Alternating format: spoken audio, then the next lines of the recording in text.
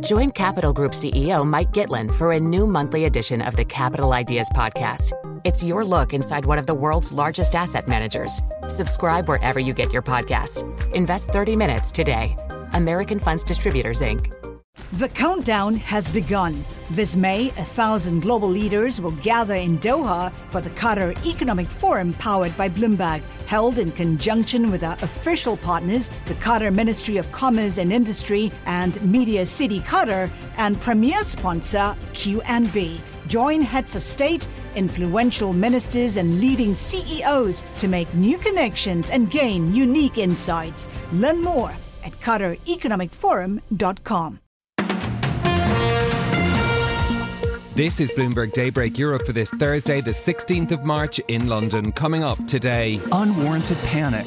Saudi National Bank chairman tries to calm markets after telling Bloomberg yesterday he wouldn't raise his stake in Credit Suisse. Reaching for a lifeline, the troubled Swiss lender taps up to $54 billion of central bank funding. No such thing as a sure thing. Traders split on a half-point hike at today's ECB meeting. Plus, as money managers kept their eyes glued to the terminal, the Chancellor's attention was elsewhere. We'll bring you details of Jeremy Hunt's first budget. That's all straight ahead on Bloomberg Daybreak Europe. The business news you need to start your day in just one 15-minute podcast. On Apple, Spotify, the Bloomberg Business app, and everywhere you get your podcasts. Good morning, I'm Stephen Carroll. And I'm Charlie Wells. Here are the stories we're following today. Well, Credit Suisse's top shareholder says the market panic around the troubled lender is, quote, unwarranted. The Saudi National Bank chairman Amal al-Qudri told CNBC regulators are ready to plug holes when they appear. But it was his comments yesterday to Bloomberg that sparked the turmoil. Yusuf Gamal El-Din asked him if they would be injecting any more cash into the lender. The answer is absolutely not, for many reasons. I'll cite the simplest reason, which is regulatory and statutory. We now own 9.8% of the bank. If we go above 10%, all kinds of new rules kick in, whether it be by our regulator or the European regulator or the Swiss regulator, and we're not inclined to get into a new regulatory regime. That's Saudi National Bank chairman Ammar al-Qudri speaking to Bloomberg. Shares slumped by as much as 31% in Zurich trading, while Credit Suisse's bonds fell to levels that warn of deep financial distress. And we've seen somewhat of a reversal in that trend this morning since there's been that funding deal around Credit Suisse. The bank tapping Switzerland's central bank for as much as 50 billion francs from a liquidity facility as it tries to stem that crisis of confidence that sent shockwaves across global financial markets. The troubled lender is also making a tender offer to buy back up to 3 billion francs of dollar and euro denominated debt. Now, this announcement following a frantic trading session that had alarmed regulators and prompted some firms to reassess their exposure to Credit Suisse. Despite all of that, Saxo Bank's CEO Kim Fornes says the situation isn't like 2008. I don't think it's a Lehman moment, by the way. I think that this is really bad, and of course it can get out of control, but I don't think that central banks or anyone else can just sit and watch this. So that was Saxo Bank's CEO Kim Fornes speaking to Bloomberg a little earlier. The Swiss market index has open trading. It's up by 0.8%. Still no trading yet, though, in Credit Suisse shares. And the European Central Bank's plans may be upended by the market turmoil. Bloomberg Economics says Christine Lagarde will probably engineer a 25 basis point hike today, foregoing earlier guidance of a half-point move. This comes as the Governing Council grapples with the Credit Suisse fallout. Bloomberg's Maria Tadeo has the details. Now, the European Central Bank is expected to unveil its latest monetary policy decision against a backdrop of market volatility following the collapse of the Silicon Valley Bank and amplified by fears around the future of Credit Suisse. Now, the question going into this meeting, and this is really the core of the issue, is will the European Central Bank stick to its very well-guided, very well-calibrated 50 basis points hike that was expected today, or actually go for a softer hike of 25 basis points, given the volatility in the European banking sector? In Frankfurt, Maria Tadeo, Bloomberg Daybreak Europe. Well, bond traders have been scrambling to change how they're pricing rate paths around the world. There was huge volatility in yields yesterday, both in the US and in Europe. Today we are seeing a sell-off on bonds as yields tick up across the European bond space and on Treasury yields as well. Bob Michael, JP Morgan's CIO, thinks the Fed and the ECB need to change their plans. I think with Credit Suisse on the table, they will pause. I think they should pause. I think hiking rates, either the ECB hiking rates this week or the Fed hiking rates next week, has the potential to be the greatest gaffe since the ECB hiked rates in June 2008. JP Morgan CIO Bob Michael there. Rates are moving so quickly that trading was briefly halted in a key corner of the US interest rate market yesterday as futures contracts soared through circuit breakers. Just to keep you up to date on where Credit Suisse shares are moving, they have now opened rising 40%, the most on record. Trading, though, has already been halted in those shares. And Bloomberg understands that San Francisco-based First Republic Bank is exploring strategic options, including a sale. The lender was cut to junk by S&P and Fitch yesterday. People familiar with the matter say no decision has been reached, and the bank could still choose to remain independent. First Republic shares have plummeted since the collapse of Silicon Valley Bank, despite it saying it has more than $70 billion in unused liquidity. Okay, so that, of course, another strand of the banking story that we've been following so closely that's roiled markets over the past week. Charlie, let's bring in our markets reporter Valerie Teitel to take us through exactly how things have been moving. Valerie, let's look at the bond markets then. A big reversal, it seems, of at least some of the moves that were made yesterday. Yeah, after yesterday's record rally in German two-year yields, we're now seeing a record sell-off. Two-year yields are 24 basis points higher this morning after rallying nearly 50 basis points yesterday. And what we have priced in for the ECB meeting in just 5 hours is now standing around 40 basis points. So we are in the middle of, is it going to be a 25 or is it going to be a 50? European bank stocks are recovering broadly, though. The SX7E, the banks index, is up nearly 3% after closing down 9% yesterday. So it does seem like risk assets are seeing a bounce this morning. But will it be enough to embolden the ECB to continue on its path and hiked 50 basis points as promised?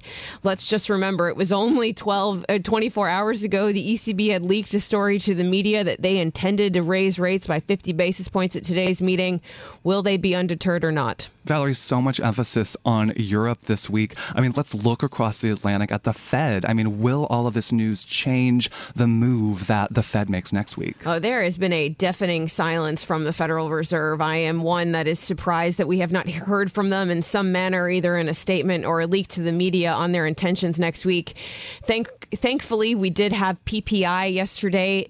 The components there came in a bit soft, so that does really open the door to a pause or to a 25 basis point hike. The market is still as confused. They are smack in the middle, pricing 16 basis points for next week. The Fed has a lot to deal with. They've only announced this new lending facility on Sunday night. We do not know yet the current take-up that regional banks have been borrowing from this new lending facility.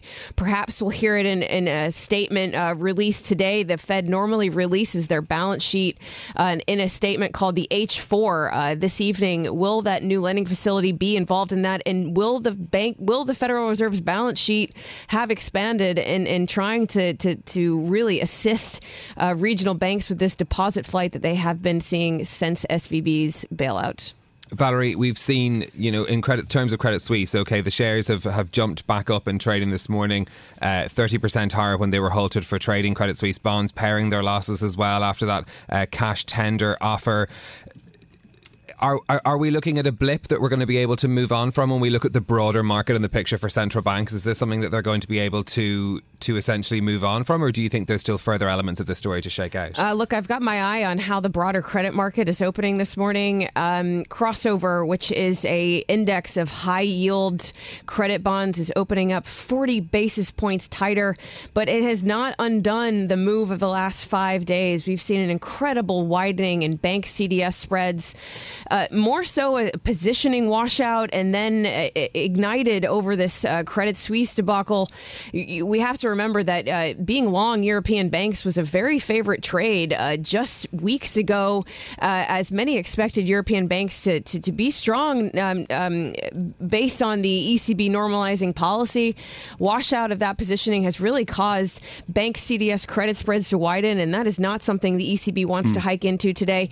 We're seeing a relief rally so far this morning. Right. Valerie Teitel, thank you so much for joining us. That was Valerie Teitel, our markets reporter. Well, let's stay with the Credit Suisse story now. We're joined by Peter Hahn, who's Emeritus Professor of Banking and Finance at the London Institute of Banking and Finance and former Senior Advisor to the Bank of England, where he helped to create the UK's post-2008 financial rules. Peter Hahn, good morning to you. What's your assessment of how regulators have reacted to the Credit Suisse turmoil? We've seen how the markets are taking it. Well, they needed to do something. They did it. The choice was either liquidity or, frankly, nationalization in some form or another. I think probably the question with Credit Suisse is this the end of the assistance or the beginning? I think one of the things that was forgotten as to what happens when a share price of a bank plummets quickly is that there's a class of financing called bail-in bonds, which convert to equity at the discretion, really, of the regulator. That's part of recovery structuring. So when bank stocks fall, the likelihood of those bail-in bonds being triggered increases dramatically. When you've got those and they decline in value because of that potential triggering, the only way to hedge them is to short the shares. So it becomes a bit of a spiral the wrong way. So when the share price drops quickly, you actually increase the number of shorts trying to protect themselves from their bond interests. So I think we saw that in the last few days. Right. Professor Hahn, I mean, look, one of the points here that executives at Credit Suisse have, really been trying to hammer in their statements recently is that this is a bank that is well capitalized, that it has ample liquidity. I mean, do the events of the past 24 hours tell us that that doesn't matter?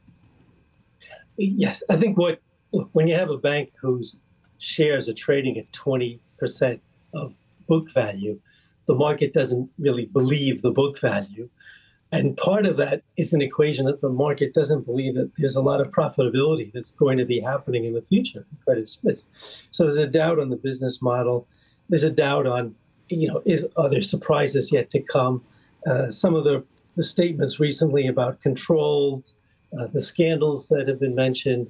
So, Credit Suisse, to me, the biggest challenge is retaining its client base. And as I think many voices have said in the last few days, it's probably seeing some of its top clients leave. Is this a Credit Suisse limited problem, or is this a broader issue now facing the banking sector, given the broader context of rising interest rates and thinking with one eye on what's been happening in the US? Yeah. I mean, I personally am much more positive about European banking. But I think what happens is as soon as there's an increase in risk awareness in the banking sector, what tends to happen is the market quickly focuses on the weakest player. That's always the strategy for market participants in a banking crisis. And Credit Suisse really stuck out. So, that example that I just gave you, if you started to see Credit Suisse shares fall, the bail-in bonds fall, shorts go up, if you're a market player, you jump in and say, let me short some too, right? And now has stability come in with the Swiss National Bank's assistance program to stop that decline, or is it to stop it, or is it just a delay? Professor Hahn, could you talk to us about what, the events of this week may mean for Basel III banking rules? If a bank that obeys those rules still has this sort of turmoil, I mean, what does this mean for that sort of regulation?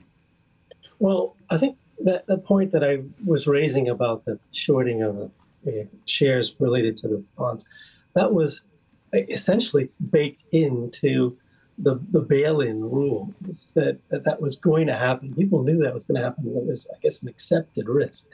But I think they'll be reviewed, and certainly some of the liquidity rules that were put in, which the U.S. did not necessarily follow, and the exemptions for smaller institutions will be revisited and applied, I think, to smaller institutions. So it's always good to actually look at what the last regulatory round did that worked and what didn't work and revise it. So the regulatory community would be foolish not to learn from this experience.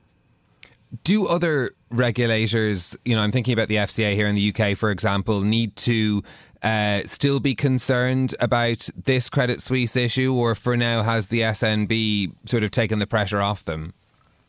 No, I think there's a lot of concern. First of all, Credit Suisse has a substantial business footprint in the UK, and I think the Prudential and the Conduct Authority need to really focus on that very well and understand. I'm sure they're having that dialogue. The other thing is that anytime a major institution goes into trouble, as you can clearly see, it affects confidence in the sector. So settling what happens at Credit Suisse is a very important issue.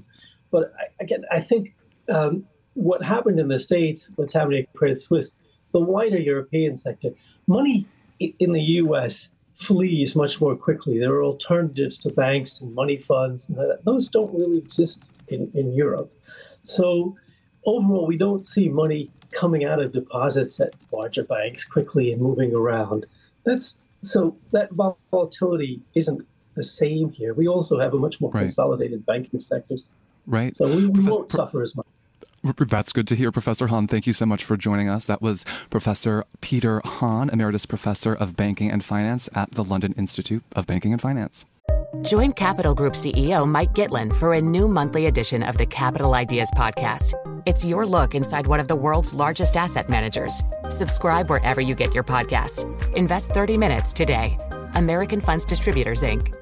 The countdown has begun. This May, 1,000 global leaders will gather in Doha for the Qatar Economic Forum powered by Bloomberg, held in conjunction with our official partners, the Qatar Ministry of Commerce and Industry and Media City Qatar, and premier sponsor QNB. Join heads of state, influential ministers, and leading CEOs to make new connections and gain unique insights. Learn more at QatarEconomicForum.com. It would be an understatement to say that it has been a massive 24 hours for global financial markets, with the Credit Suisse drama playing out in equities, fixed income, and credit markets. To discuss all of this, we're joined by our finance editor, Tom Metcalf, here in studio, and here in studio as well, our credit market reporter, Tassos Vassos. So great to have you guys both with us. I mean, Tom, let's go to you first.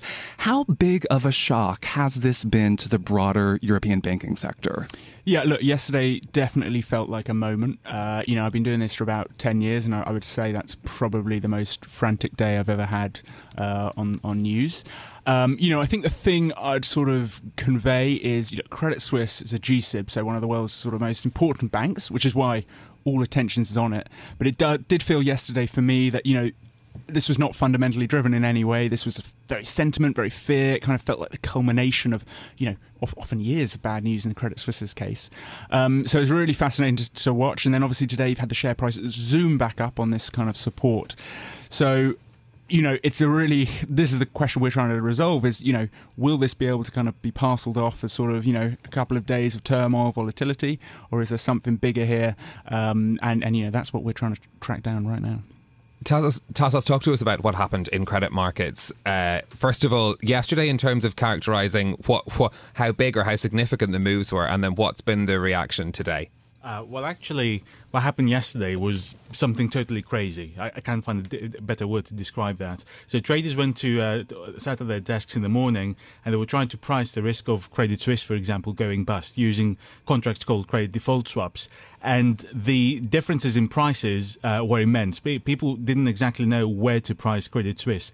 And something very interesting, two things came up that were quite interesting. First of all, the so-called CDS curve was inverted which meant that people were concerned about an immediate failure by Credit Suisse. And secondly, there was something that we haven't seen since pretty much the euro area debt crisis back 10 years ago, which is traders quoting those contracts in terms of points up front. Now, I know from many people that doesn't mean much, but in very plain terms, it means that if you believe that a name is particularly distressed, you want traders to put some money up front when they enter a contract, a CDS contract. And this is something we used to see for names like Greece, for example, 10 years ago. That's not something you expect to see from a global systemically important bank. And quite a few people were shocked to see that actually happening. I want to bring Tom back in to talk about some of the news that we're getting this morning. Credit Suisse to borrow up to 50 billion Swiss francs from that country's central bank. Credit Suisse also buying back some senior debt. I mean, is this going to stem the panic? Do you think that this is enough? Yeah, I mean, look at the share price today, really up strongly. This is what was needed just to kind of sort of restore a bit of equilibrium, give the market time to breathe, because again, if you take a step back, you look at Credit Suisse, massive bank, very heavily, very closely regulated, got extreme kind of liquidity coverage.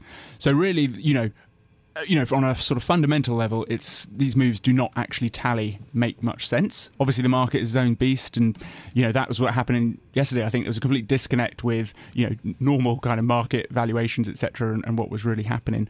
Look, I think it's all eyes are going to be on the share price today. All eyes are going to be on the bond prices, those CDSs that Tassos mentioned.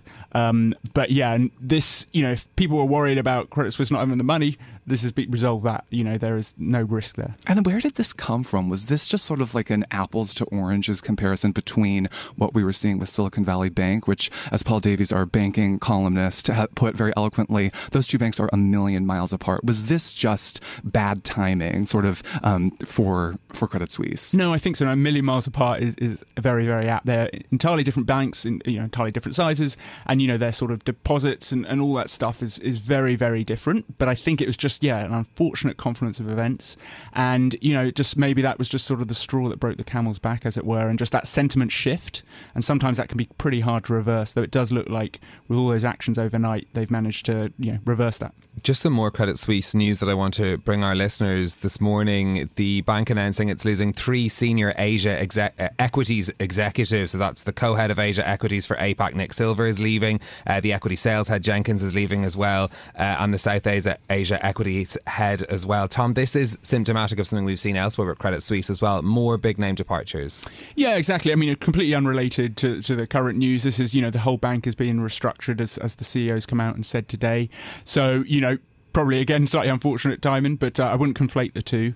But that is what is happening at Credit Suisse, right? They are basically reimagining, reshaping this bank, making it a lot simpler, making it just a lot more streamlined. And that is what they're coming out and saying is, look, we have this plan, we have the capital to do it.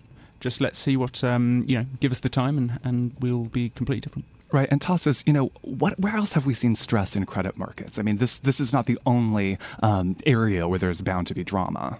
Not at all. Actually, we were coming into this with a negative backdrop of people recalibrating their expectations on how far the monetary policy tightening is going to go. So we had some weakness on the back of that. And now Credit Suisse came over, and then we saw a number of different banks also dropping in sympathy. Let's not forget that Credit Suisse is an internal component, integral component of all these indices. Right. And if people cannot hedge their exposure using specific Credit Suisse instruments, they're going to use broader instruments where Credit Suisse is part of. This is why we saw a number of broad CDS trackers, for example, and broad bond indices dropping quite a bit because people were taking exposure in these large baskets, trying to hedge Credit Suisse. This is Bloomberg Daybreak Europe, your morning brief on the stories making news from London to Wall Street and beyond. Look for us on your podcast feed every morning on Apple, Spotify, and anywhere else you get your podcasts. You can also listen live each morning on London DAB Radio, the Bloomberg Business app, and Bloomberg.com. Our flagship New York station is also available on your Amazon Alexa devices. Just say, Alexa, play Bloomberg 1130. I'm Charlie Wells. And I'm Stephen Carroll. Join us again tomorrow morning for all the news you need to start your day, right here on Bloomberg Daybreak Europe.